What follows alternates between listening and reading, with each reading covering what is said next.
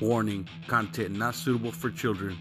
Listener discretion advised, yo.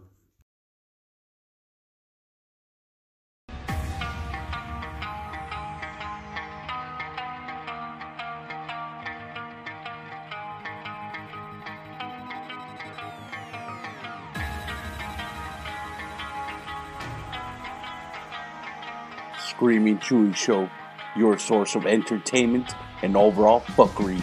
And it starts now.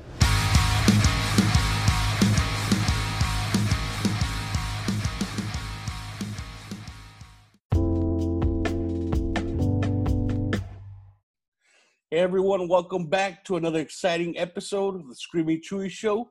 This is your host, Screaming Chewy, and I'd like to welcome a very special guest here, Jesse Beyer. Hey, how are you guys? Hey, so go ahead and tell me about yourself. Tell me about your book. Yeah, absolutely. So I am a speaker, author, and mental health advocate, and my book, which is called How to Heal, is coming out this May. So at the time of recording, it's just under 7 weeks, which is super, super exciting. But what I do is I help people feel really valid and heard and appreciated in everything that they're struggling with in terms of their mental health, and then give them some strategies and personal development tools that they can use to design a life that they're actually excited to wake up to. Now, my book in particular is all about natural and integrative trauma therapies. So I wrote this because it was kind of everything I wish I knew when I was struggling with my mental health. I thought that you could only go to talk therapy, that was the only option for healing. And I know that for a lot of people, that's very uncomfortable and they won't even go. So I wanted to put together some information about different alternatives and integrative therapies, things that are outdoors, things that are working with animals, things that are movement-based, that people could then use to find a therapeutic method that is really healing for them and approachable for them and comfortable for them. So yeah, in a nutshell, that's what I do. Wow, that's amazing. So it's pretty much just an alternative way just to have people more comfortable and opening up, basically. Yeah, definitely. I mean, there's lots of benefits, but primarily talk therapy is great, right? There's lots of research surrounding it, lots of empirical evidence, lots of anecdotes, things like that. But if you are too uncomfortable with it to even go in the first place, then it's completely useless.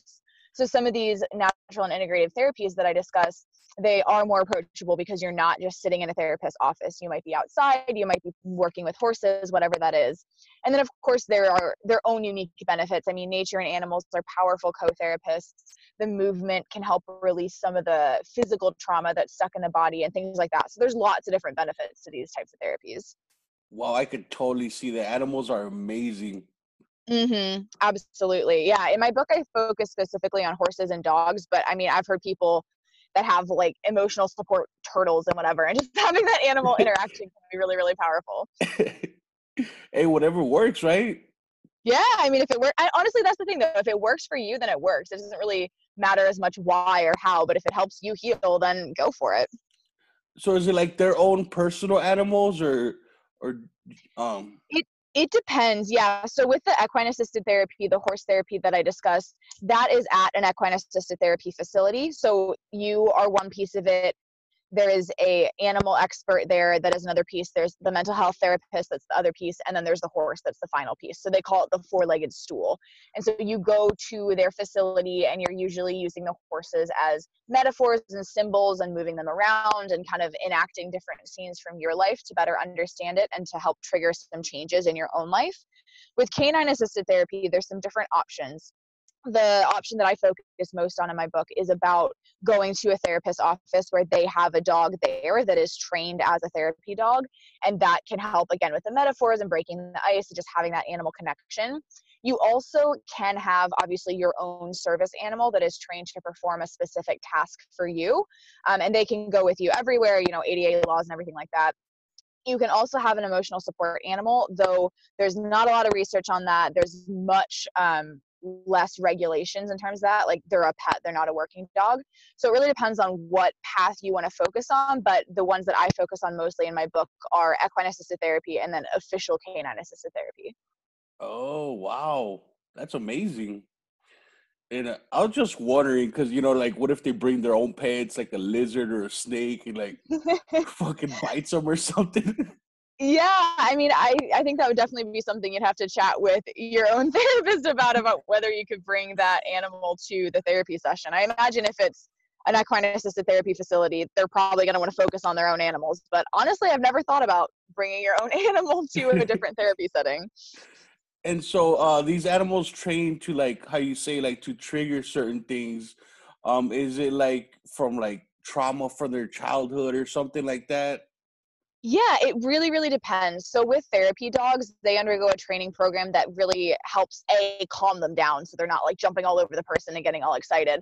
But they are able to recognize certain emotions in the person and react accordingly. So, for example, one therapist that I spoke to, she told me a story of her dog and a client where this client was so tense and uptight and angry coming into the session that the dog just would not even sit next to them. They're like, I'm not engaging with this. And then as Wow. soon as that person was able to relax a little bit, then the dog came back and sat on the couch next to them and was able to be there for emotional support and petting and grooming and things like that. The horses are so incredible because horses are prey animals like humans as well. And so they understand what it means to be hyper aware while still being grounded, which is a really powerful example for trauma survivors. So a lot of times I could tell so many stories about horses and trauma survivors, but the horses can recognize things in the people. So, for example, there was a woman who went to an equine assisted therapy facility. She just went. She wasn't there for a therapy session. She just showed up for a visit, I suppose. And this horse came up to her and kind of nibbled her on the arm. And she's like, "Oh, that's really cute." And then the horse did a lap around the field, came back and kind of bit on her arm a little bit. She's like, okay, that's love. I get it. And then the horse did one more circle, came back and like chomped on her arm. And this Oh woman my was like, God. "Ow, that hurts."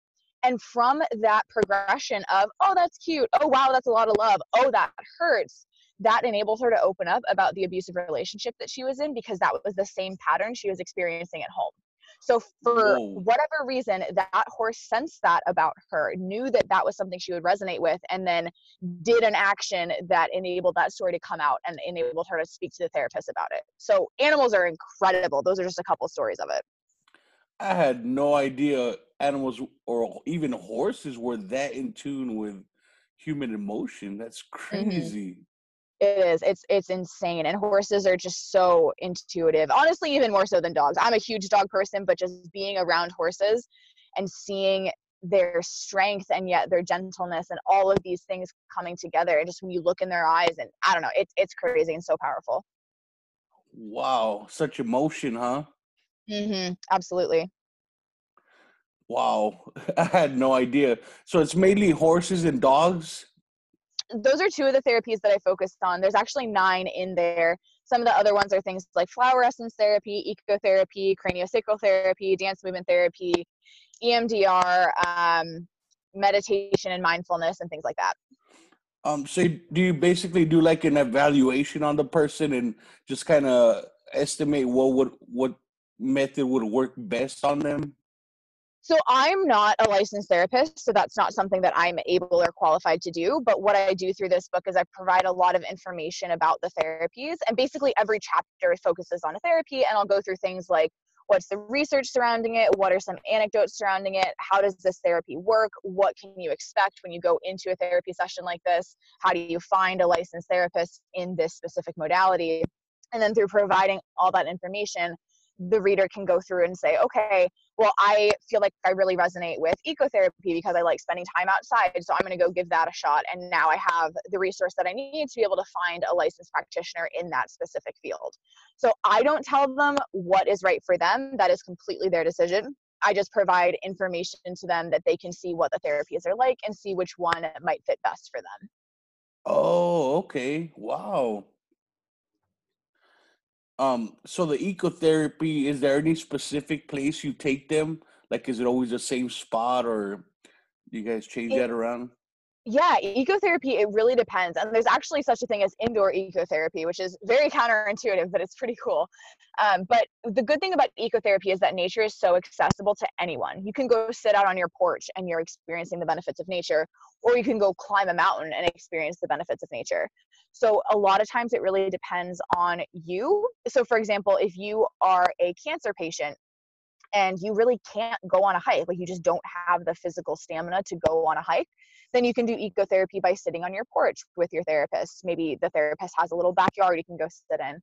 Or if you are a war veteran, for example, and you really resonate with big soaring cliffs and giant waterfalls and all of these very dramatic elements of nature, you can practice ecotherapy by going on this 3-day hike with your therapist, or there's some different retreat things like that with therapists involved. So it really just depends. And then ecotherapy as well, indoor ecotherapy, is the concept of bringing these elements of nature indoors. So things like sandboxes, things like paintings of nature, things like those little bubbling fountains that sound like a river, different things like that. By bringing those elements of nature inside, you actually can experience the benefits of nature too. And one really interesting thing about that is that the original studies on the benefits of nature, the psychological and physiological benefits of nature, they were done with paintings of nature. They weren't done with actual nature. And even Whoa. in those original studies, the power of nature was seen and proven so powerfully that it's just crazy. I mean, even having a painting inside can have that effect. Just imagine what being outside, actually outside, can do for you. Wow, I could totally see that. Yeah, like when I go to the White Mountains or something, just being out there in the woods, like in a lake in the middle of nowhere, is just so calming. I could totally see that. Hmm. Absolutely. Nature is so powerful. And I know, speaking from personal experience as well as professional experience through the research I've done through writing this book, nature is so spiritual. It acts as a co-therapist, just like the horses and the dogs do.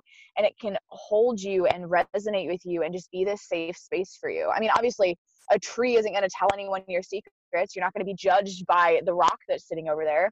It's just this space that has such a spiritual healing power, not even religious necessarily, but just that connection with something bigger than yourself, something that can hold that space for you and really bring you peace and understanding and resonance and all of these things that you are desperately needing as a trauma survivor.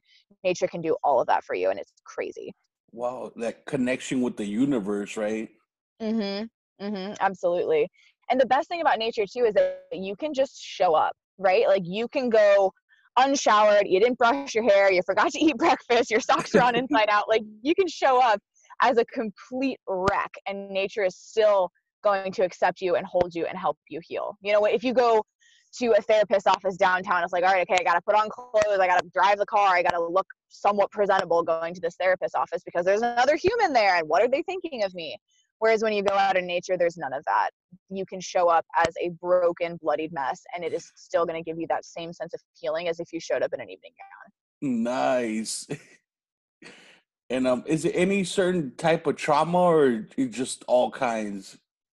Oh man, trauma is really hard to categorize into different types because it's really, whatever hurt you, whatever you're feeling is your trauma. But nature, it can be powerful for literally anything. It can be for trauma, it can be for depression, it can be for anxiety, bipolar disorder, schizophrenia. Like there's so many benefits as well. And when you look at the physiological benefits as well, things like decreased stress, increased quality of life, increased mood, decreased depression and anxiety symptoms, you can go to nature for anything. You can go to nature for, I don't know, overeating or bloat or a broken knee or whatever, and it still has that same sense of spiritual connection. So it's all types of trauma, and it's more than trauma too. Wow, so it could probably like help with maybe like medication, instead of taking medication for anxiety or something, maybe just go out in nature or something. Yeah, there are lots of studies out there that show the link between decreased anxiety symptoms and time spent in nature. So that's definitely powerful for anxiety as well. That's amazing. And what made you get into this line of work? Yeah, so when I was in high school, I really struggled with my mental health. I was depressed, I was self-harming, I really struggled with food and my body image, and I was also in this really codependent relationship with someone else who was struggling with his mental health. Now, that relationship unfortunately ended with his suicide attempt, but that whole time in my life, both with my struggles and his struggles, really made me see how important this is. I mean, obviously when you've lived through it, it means everything to you, but going through that and having conversations with people and seeing how many other people were struggling with their mental health, I never wanted anyone to feel as alone as I felt. I never wanted anyone to feel as hopeless as I felt. And so I started speaking up about my story and saying that, hey, it's okay to talk about this stuff. You can ask for help. You can share your story. This is not something that needs to stay in the shadows. And furthermore, I wanted to be able to provide resources and information, like I said in the beginning of this interview, to people so that they could get the help they needed instead of feeling so struck down by fear and stigma and just discomfort with going to talk therapy. Hmm. Especially if they have like a abusive partner or something that like gaslights them or makes them insecure or makes them think they're crazy, right? And they don't want to talk about it. Absolutely. Yeah. I mean, bringing an intimate partner into the picture when they're not supportive, that's a huge thing. And that's actually something that a lot of therapists work on as well, because you can't heal in the same environment that you were broken in. And so if you go to therapy and you make these great steps towards progress, and then you go back home, back to that partner that maybe they're abusive, maybe they're gaslighting you, maybe they're making you feel crazy, like you said, that can really counteract those healing effects. So some therapists will try to like give you homework to go home and work with your partner on. They can sometimes bring that person into therapy too to talk it through. Other therapists will help you recognize when it's not a safe situation. They can help you create a safety plan and connect you to resources to get you out of that situation. So yeah, that's another huge complex piece to this whole puzzle. Wow, I never thought about that homework thing. Wow. Yeah, I did that a little bit when I was in high school too, is I would have not homework per se, but just, hey, try approaching the conversation this way, or try writing them a letter or whatever. And I would come home to my parents and be like, hey, can we try this thing? Can I read you this letter that I wrote? Can we do this, that, and the other thing? Just different ways of approaching building that relationship and breaking down those walls and increasing vulnerability and things like that. Wow. And of course that just makes you stronger and stronger, just even opening up about it. It does. It does. It was really interesting when I started speaking about my story, because looking back at some of the first conversations that I had with people about what I had been through, I was really awkward. It was very not eloquent. I don't think I made eye contact at all the whole time. And now it's like, this is what I talk about almost every single day, whether it's a podcast interview, a blog post, a social media post, standing up on stage and speaking about it, whatever it is. It's so much easier to share and so much easier to speak about, because I know how much I would have wanted to hear someone stand up and say, hey, I was here and now I'm here. And you can have that hope. You can move through this process. I mean, that would have made the world a difference to me. And, like you said, the more you say it, the more you do stuff, the stronger you get and the easier it is to own your story instead of resenting all those pieces of you. Hmm. Yeah, that's great. That's amazing that you're doing that and, helping many people, because it could be very difficult, just could ruin somebody's life, just their experiences or what's happened, and you just bring so much hope to them. Yeah. I appreciate you saying that. I mean, that's really my goal, just to hold the lantern for people as they start to move through, because I don't know what your experience with mental health is, but I know for me, when I was struggling, it was just so dark and it was so bleak, and there was no one there. No one understood. No one was able to sit there and say, hi, I'm going to sit here with you. And I know it's dark and I know it's smelly, but I'm going to sit here with you and we're going to get through this together. And so being able to literally do that for a career and to speak to people around the country who have struggled and have never had anyone tell them that before, that is just the most fulfilling thing I could ever ask to do. Wow. And I bet some of them are pretty shocked too. Like, what, you want to talk about that? You want to talk to me? Yeah, absolutely. I had a couple presentations when I was figuring out exactly how much of my story was appropriate to share on stage. I had a couple presentations where they were like, your story is gory, it is over the top, it's disgusting, it's disturbing. It's like all of these words throwing at me. And of course I'm like, this is my story. Like, I lived through this. This is my life. You don't have a right to come up and tell me those things. But it was that reaction that you just said. They're like, oh my God, she's saying that on stage. And wait, what? So it was definitely a balance to try to learn, okay, what do I say on stage? What do I say in individual conversations? What do I share? How do I share this? Things like that. But there have definitely been people that I start talking about this and they're like, oh, whoa, okay, we're okay. All right, we're going there. Cool. And it might be, gory and just details they might not want to hear, but unfortunately, that's real life, and Absolutely. And I think the more that people get comfortable saying words like depression and suicide and self-harm, the more that the culture is going to shift to a place where people are comfortable asking for help and they're comfortable offering help. And that is how that stigma is going to be broken down. And the people who need the help the most are going to get it. yeah, for sure. I mean, there's so many people out there that commit suicide and you hear all their friends and family saying like, I never would have thought they would do this. I had no idea they were depressed, or but maybe that person had so much support and had no idea. They never talked to nobody. They thought nobody cared, maybe. Right. And it's definitely a two-way street. I mean, I think that there is so much stigma and so much pressure to be strong and tough it out and don't talk about it. It makes you weak and you can't struggle. You have such a good life on paper. There's so much of that. But it also comes down to the person who is struggling to say that, hey, I am worth asking for help. Like, my future is worth maybe a little bit of discomfort, maybe a little bit of rejection, but I want this help. I need that help. And that's a process in and of itself to get to a point where you are able to ask for help. And so it is definitely that reciprocal relationship between the people giving the help and the people asking for the help. Yeah, you're 100% right there. I remember when I was in high school, I knew this guy. Well, I didn't really know him a lot, but I went to middle school with him and then high school. And he was a jock, very fit guy, very popular with the ladies and the cheerleaders. And everybody loved him. The whole school knew him. And he was kind of a bully to some people, I heard. But then he later ended up committing suicide. He hung himself in front of his little sister. Oh, geez. And everybody was like, why would he do that? He had such a great life. Everybody loved him. But then later I heard from a close friend that I guess he was being sexually abused by his dad and his dad's friends. I'm like, Wow. what the fuck? Like, just Yeah. shit you never know, right?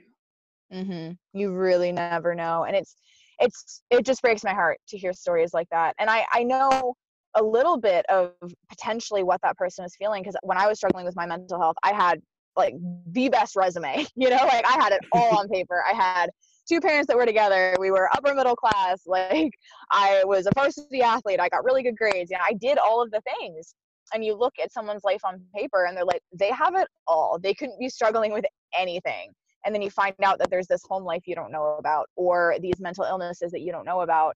And it just, there really is no correlation between what your life looks like on paper and what you feel inside. And it's really interesting because people are always like, oh, well, there's starving children in Africa, so you can't have anything wrong with you if you have food on your table and a roof over your head. And it's like, that's BS. You can absolutely be struggling no matter what your life looks like on paper, no matter how much food you have in the fridge, how much money you have in the bank.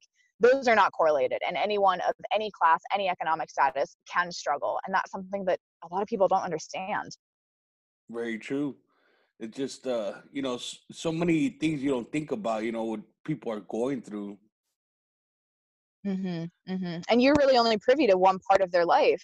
Like, you were only privy to how he acted in middle school and high school, and other people only privy to what they see at work, or there's so many different aspects to people's lives that it's nearly impossible to guess exactly what's going on when you only spend one part of their life with them, if that makes sense.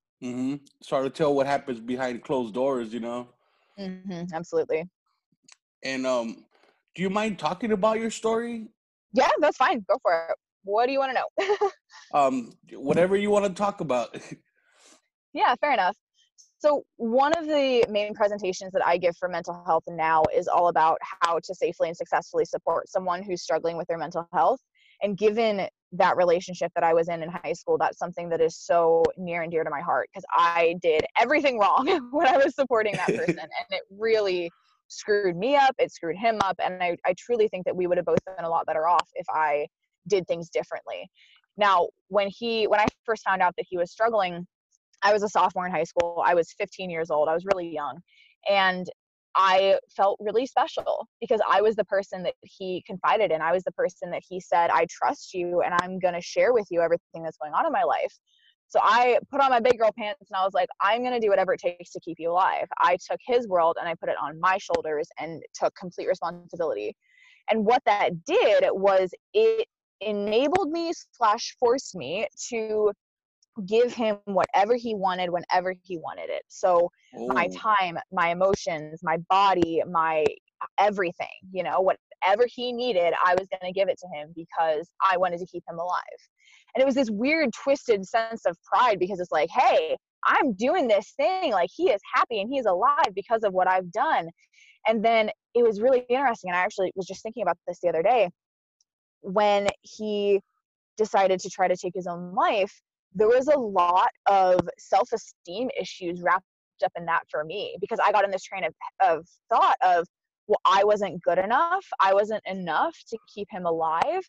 And when you start getting in that headspace, it's like not helpful and not healthy, and something you definitely have to back out of quickly. But that was very real for me for a long time after that. There were a lot of self-worth issues wrapped up in there for me. Oh my But God. yeah, it's yeah, there you go. But it's really interesting to think about too, because so many people have that best friend, that confidant that they tell everything to. And having that person in your life is so important. But that person also needs to understand that they are not responsible for your life. They can be there and they can support you and they can hold the space for you and they can do so many things for you.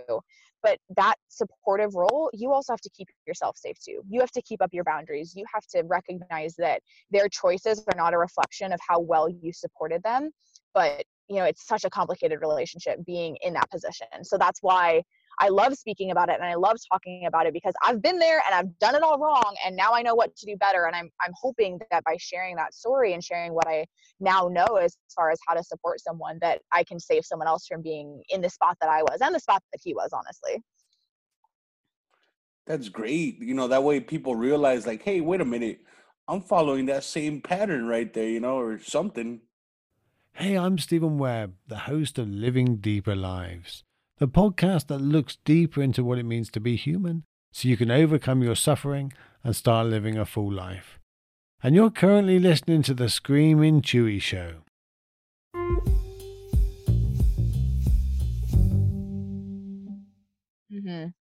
Absolutely. One of the big pieces for me and him too as well was the confidentiality piece, because we were both under 18.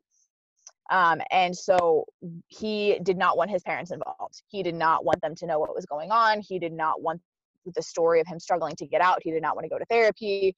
And so we both got stuck in this space of like, okay, I'm going to keep your secret. You're only going to talk to me. And then no one's going to know, and we can keep your privacy private. And that was a mistake, honestly, because it got to the point where he was consistently harming himself and getting ready to fully take his own life. And, that's when you need to step in and get that professional support. But that line of confidentiality, especially when you're a minor, it's like you feel special because you want to help them keep their secret, and you get why privacy is important, right? I mean, this isn't something you want to just scream from the rooftops. But on Hmm. the other hand, there's a time when you need that extra support from a professional that knows what they're doing and has the experience and can really step in and support you. So that was definitely another piece of that as well. So by by harming himself, do you think he was like kind of building up to suicide, kind of like just pushing it more and more? I don't think so necessarily. I think self-harm and suicide are definitely different. I know for me, my self-harm habits came from a way of just slowing my brain down and translating all of this incomprehensible emotions and thoughts into something definitely understandable, which is physical pain. And it was just a way for me to calm down. That's why I did it. It wasn't like mini suicide attempts or anything like that. I think for him, it was very similar. It was a lot of anger, a lot of emotion, and it was something that he could control. But I don't think that it was necessarily leading up to a suicide attempt or anything like that. Oh, okay. And was he doing like any drugs or anything? I'm just curious. Yeah, not that I know of, no. Oh, okay. And I mean, obviously he had many issues, a lot going on, and seems like he projected a lot of that on you. Yeah, I potentially projected, but I think he saw something in me, whether that was the ability to be a support system or someone who was also struggling, and just latched onto that as someone who could understand and someone who Hmm. could know what was needed in times like that, because I had been there. So, I mean, I am not angry towards him. I'm not resentful of him. None of that is there. We both were struggling. We both handled the situation very improperly. But, we're both still alive and we both made it through it. And so that time period in my life is definitely something I look back on with a lot of emotion, yes, but also a lot of grace and gratefulness as well. Man, and so young too. That's crazy. Unfortunately, it's not uncommon. I mean, mental health concerns in high school students are so prevalent right now. Yeah, huh? Not many people think about that. Our youth, how they're dealing with stuff. I actually had a conversation with someone the other day, and she asked if I had done any sort of mental health work with elementary school students. And I was like, well, no, because talking to adults about mental health and talking to 7-year-olds about mental health is very, very different.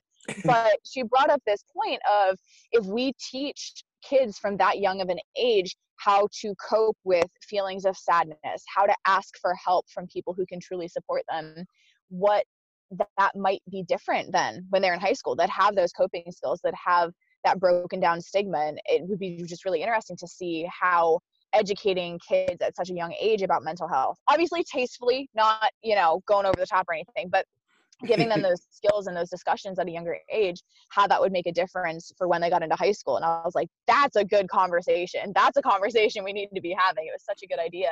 And I'd be really curious to see what difference that could make.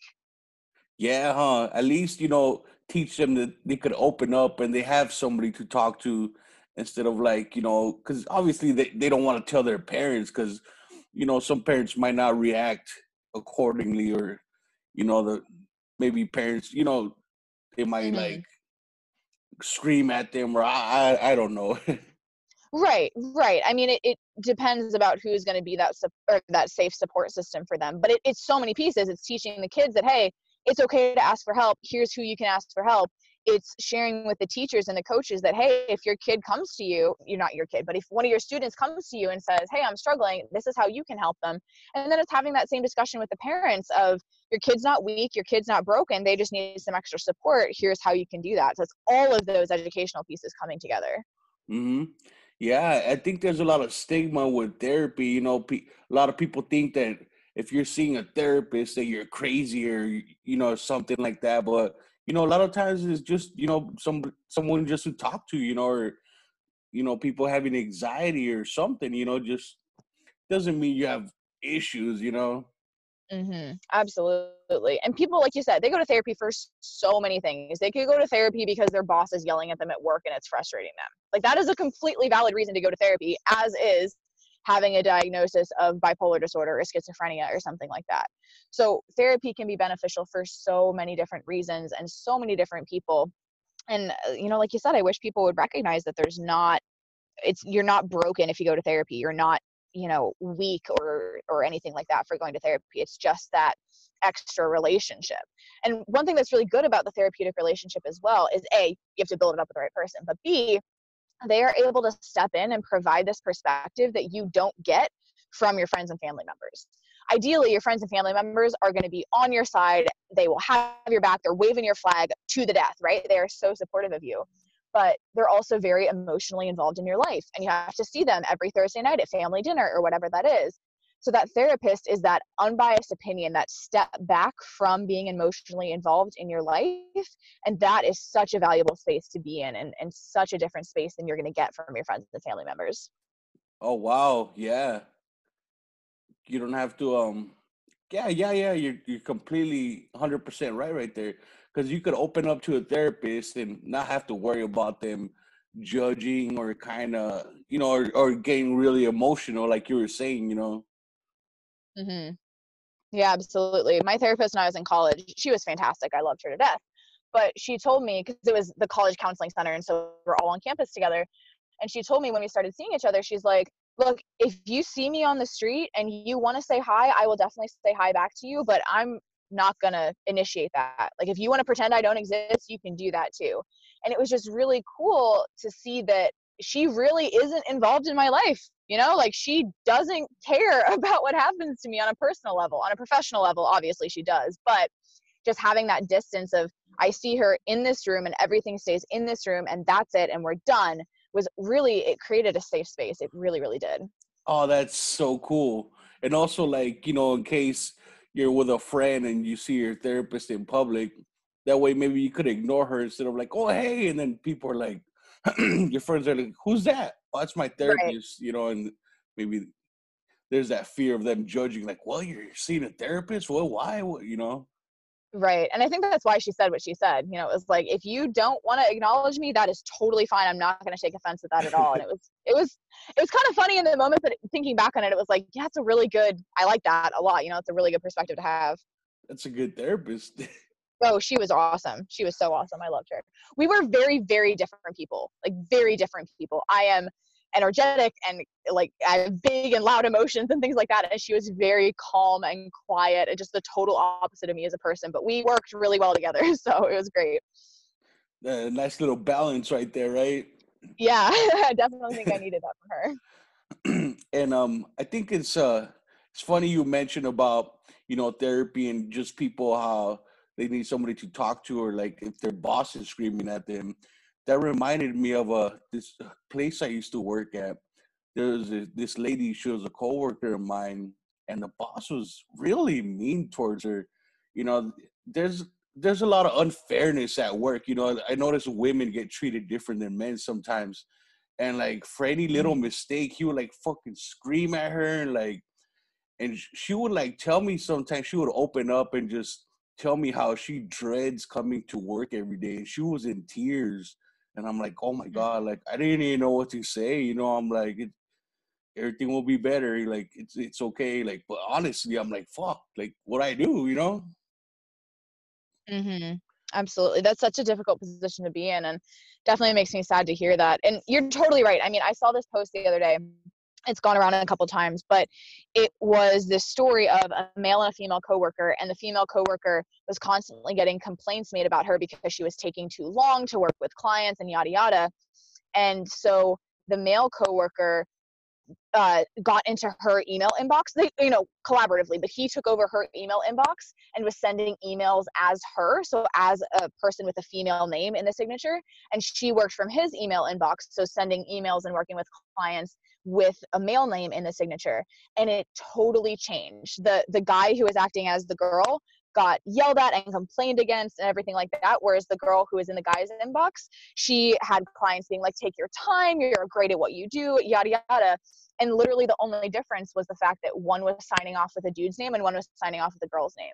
Just, it's Wow. crazy, right? It's absolutely insane that those differences, just having a male name versus a female name, not even the quality of your work, not even the speed of your work, but just that difference can make such a powerful impact on how you're perceived in the workplace. And they probably never even met. They just emailed. Right. Yeah. I think it actually started as they accidentally logged into each other's emails or something like that. And then they're like, oh, let's run this experiment and see what happens. Damn, that's nuts. And it's just so sad, you know. A lot of people don't talk about that. Hmm. Well, I'm glad that that coworker of yours was able to, that she felt safe enough with you to share what was going on with her. That's definitely a good thing that she had that in her life. Yeah, she would like open up to me and she would just start crying. And I'm like, I just hugged her. I'm like, I'm sorry. Like, I was like, I really don't know what to say. I'm like, it'll get better, you know, maybe. I didn't know what to tell her. Yeah. The most powerful tool that I have found and that I've found through my research as well is the concept of holding the space for someone. And basically what that means is that you don't have to say anything, you don't have to do anything, you just have to let them know that they are valid and that you are here to support them. The best example that I can give of this came from a therapist that I was speaking to, and she told me the story of a time where she was working with a client, a young client that had PTSD, and they were playing hide and seek on the equine assisted therapy facility. And this girl was like, hey, Sally, let's go hide in the dumpster. So they go hide in the dumpster, and it's dark and smelly, and there's something dripping behind them. And it's just a gross place, right? It's the inside of the dumpster. And this girl looks at Sally and she's like, hey, Sal, this is kind of what life is like, isn't it? And that just hit Sally so hard. Sally was a therapist, because to this girl living with PTSD, that was her life. She couldn't just hop out of the dumpster whenever she wanted to, because she can't just like drop her PTSD at the door and be like, right, I'll pick you up at 2, that is her life every single day. And for Sally, she could have gotten out. She could have gotten out of the dumpster whenever she wanted, because that wasn't her life. But her choice to sit there in the darkness with that girl and just be there with her and not judge her, not say anything, not try to fix her, but just to be there, that is the most powerful thing that you can do for someone who's struggling.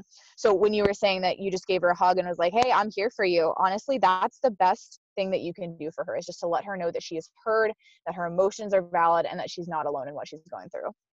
Yeah, yeah, and that's really good advice right there, because you know it seems like when sometimes when you vent or talk to somebody, right away they just start bombarding you with advice or what to do.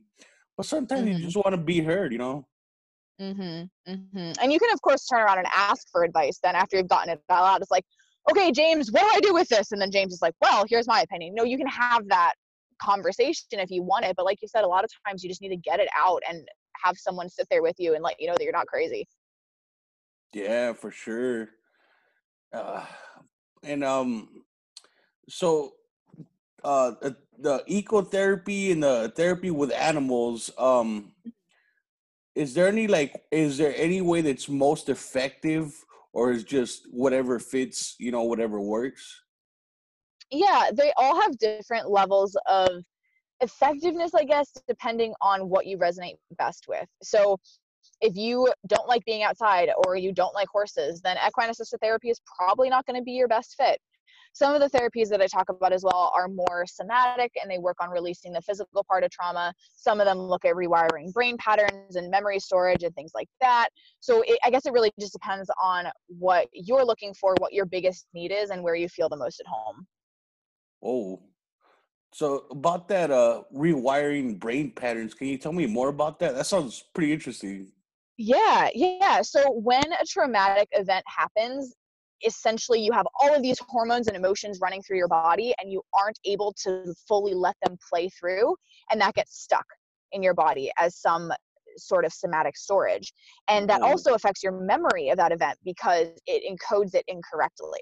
So if you've been in a car accident, for example, you can think back to that moment and you can remember spinning around on the ice and an airbag blowing up and things like that, but you don't feel like you're reliving it. You don't start to panic, you don't start to cry, you don't start to do all of those very emotional things. But someone with a traumatic memory that got encoded improperly, they will start to panic and they will remember the fear and the pain and the screaming and all of these things that cause the traumatic memory to resurface. So there's a oh, therapy, yeah, there's a therapy called EMDR, which is eye movement desensitization and reprocessing. And what that does is through bilateral stimulation, it works with both sides of your brain, right? Bilateral, to recode that memory properly. So it's no longer this very emotionally wrought traumatic memory. It is just a memory of a car accident or an assault or whatever. So it works at recoding that memory so you don't have those deep and terrifying emotions still stuck to it. wow. I had no idea that was possible. Yeah, it's a really, really powerful therapy for trauma, and it sounds so funny because if you watch it from the outside, it literally just looks like you sitting there and the therapist waving their hand back and forth in front of your face, kind of like a metronome, and you're like, "This is ridiculous. This is like hypnosis or something. It's really dumb." But if you look at the research and you look at the anecdotes surrounding it, it is so, so powerful. And like we were talking about earlier, when you're like, "If it works, it works." No one really knows exactly how this works, but there have been so many studies, so many people that have found such rapid healing and such powerful healing through EMDR that it's a widely accepted and supported method of trauma therapy. It's really powerful. So the numbers are there, you know, that's the proof right there. Mhm. Mhm, absolutely. Wow, I had no idea you could rewire somebody's brain like that. So Yeah. that's probably amazing for, like, you know, of course, assault victims or abuse, but like, you know, what about like PTSD or something? You know, what about somebody that's been through like war, maybe, or Absolutely. I mean, it works in similar ways, right? So if you have been assaulted, you have that vivid memory of the person jumping out from behind the building and grabbing your purse and the flash of the knife and whatever that assault looks like. And a war veteran is the same way. They see the bombs, they hear the cries of the people that they lost, you know, their friends that were next to them. Whatever that is, it's that memory that is encoded improperly that causes the PTSD. So it doesn't really matter what type of trauma you had, it's more about whether or not that memory is encoded correctly. yeah, because I've heard stories of, like, you know, veterans being at Walmart, you know, and they're by the electronics and how they have the TVs and they start hearing the bombs of like an action film. They just drop to the ground, you know, in the middle of Mhm. Walmart. Mhm. Or a car backfiring or fireworks or something like that. Yeah, absolutely. Yeah. Wow, I had no idea that was a thing, but that's extremely interesting. Mhm. That was kind of the best part of doing all this research for the book, is there were so many therapies that I started hearing about them for the first time, and I was like, this is ridiculous. Like, there's no way this works. And then you read the studies and you talk to the experts and you're like, oh wait, never mind, this actually works really, really well. So it was such a cool experience to get to learn about all these different therapies. So is that one of the like the weirdest or like kind of off therapies? I think so. I mean, if you think about it, you're like, okay, I'm going to wave my hand in front of your face a bunch and then everything's going to be better. You're like, what the hell? I mean, there's a couple others. I think craniosacral therapy and flower essence therapy were some of the other ones that were like, I don't believe this. And then you start to learn more about it and you're like, oh, well, maybe never mind. I do believe in this. What's that? Would you say a craniosacral therapy? Craniosacral therapy, yeah. It's a process of looking at where your cerebrospinal fluid is stuck up in your body. So remember how I talked about how there's that somatic portion of trauma that gets stored in your body? Mm-hmm. Craniosacral therapy looks at the flow of energy throughout your body and where that stuck energy is. And then using very, very light physical touch releases that energy to flow through your body and thereby release your trauma. So craniosacral therapy is great for trauma, but it's also great for lots and lots of different things. So if you are anxious, if you are stressed, if you have a physical injury that needs some reworking of the fascia in there, it can work through that. But yeah, I mean, when I first started hearing about this, I was like, energy flow and it gets stuck in your fascia? What are you talking about? And again, you hear some of the stories and you read some of the research and you're like, oh, okay. You know, and I got to go actually try it myself. And it was really interesting because, of course, I went in a little bit skeptical. I'm definitely a skeptical person when it comes to different things like that. And I went in and she's like, okay, so, you know, some people fall asleep. Some people kind of go into this daze, whatever. I was like, okay, whatever. So she started working on me. And about halfway through the session, I knocked out. Like, I was out. I don't know whether I fell asleep or what happened, but I was out. And I woke up to her being like, okay, we have about 5 minutes left. So I'm just going to bring you back to your body. And I didn't feel really different right away, but I slept so differently that night. My back pain was gone. It was just dramatic because of just this energy work that she did. And after that experience, I was like, oh, yeah, okay, there's definitely something here to this. So that was really cool to experience as well. Yeah, just some things you can't deny, you know? I know. Yeah. I mean, that's the thing is if you go and it works for you and you feel different because of it, then I mean, I guess in my opinion, I don't really care why it works if it does. And it's almost like, you know, you might think it's like a placebo effect, but I mean, if you're skeptical, I don't think that would work, the placebo effect, you know. That's what I'm thinking anyway. Yeah, no, I definitely agree. And the placebo effect is powerful. So even if it is a placebo effect, it's still working. So my trauma is still released. I guess I don't really care whether it's the placebo or not. Yep, But very true. it's funny that you brought it up because with flower essence therapy, there was a study that they did that tested whether or not it was just a placebo effect. And they concluded that it didn't matter how skeptical you were about flower essence therapy, it still worked and thereby proved that it wasn't a placebo effect. And I saw that study and I was like, whoa, this is really cool. And that definitely helped, you know, confirm my belief in that therapy as well.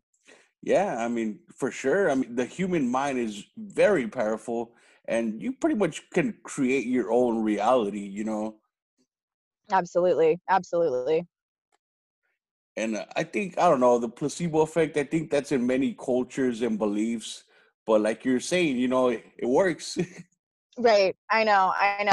And, you know, they run studies with different physiological medications now, and they're like, it has to be significantly more effective than than just the placebo. And it's like, yes, that's true. And I get why you don't want to just give people random pills and hope that the placebo effect works. But when you think about it from a psychological perspective, it's like they're still getting that healing. So even if we don't know exactly how EMDR works, or we don't know exactly why nature is so powerful, they're still getting that healing. And at the end of the day, that's what matters. Yeah, it blows me away. I love hearing about that though, because I start talking about this stuff and people are like, I've never heard of this. And I'm like, that's the point. Like, that's why I wrote all of this, is so that you can learn about it and you can know that there are alternatives to healing than just talk therapy. Yeah, I had no idea about all these alternatives. That's crazy, but this is amazing. That's awesome to hear. Almost want to get that what you were saying, the cranial, I'm sorry. Craniosacral. Yes. I almost want to get Right. that just so I can sleep better. Do it. Give it a shot. I mean, see if it helps you sleep better. Man, I had so much trouble sleeping. I don't know why. Always been like that. I always stayed up all night. Huh. Yeah, I don't know. Maybe that could help. Wow. And yeah, and so when does your what's your book called and when does it come out? It's called How to Heal, a practical guide to 9 natural therapies you can use to release your trauma. And it comes out on Tuesday, May 5th. Nice. And where can they get this book? So it's going to be available on all major platforms, so Amazon, Barnes & Noble, etc. But if you guys want to read the first 3 chapters for free, you can do that on my website at jessiebyerinternational.com/chapters. Nice. And yeah, I highly recommend this. This sounds so interesting. I had no idea about all these alternatives. Like I said, I'm still blown away. Yeah, I know. It's awesome. It's so awesome. And yeah, thank you for coming on. And yeah, very, very interesting stuff here. Yeah, thank you so much for having me. It was great chatting with you. Yeah, thank you. And yeah, maybe if you come out with another book or you want to be on again, you're always welcome. Oh, thank you. I'll definitely, when I publish my next book, I'll be back and we can talk about that stuff too. Awesome. Thank you. Well, thanks again for being on, and well, you have a good one. Yeah, you too. Okay, bye. Bye.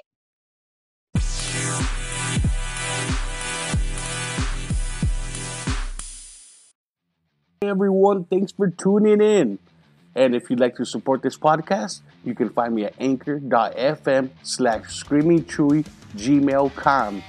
There'll be 3 options for a monthly subscription. First one, I believe, starts at $1 a month, yo. Yeah, $1 a month.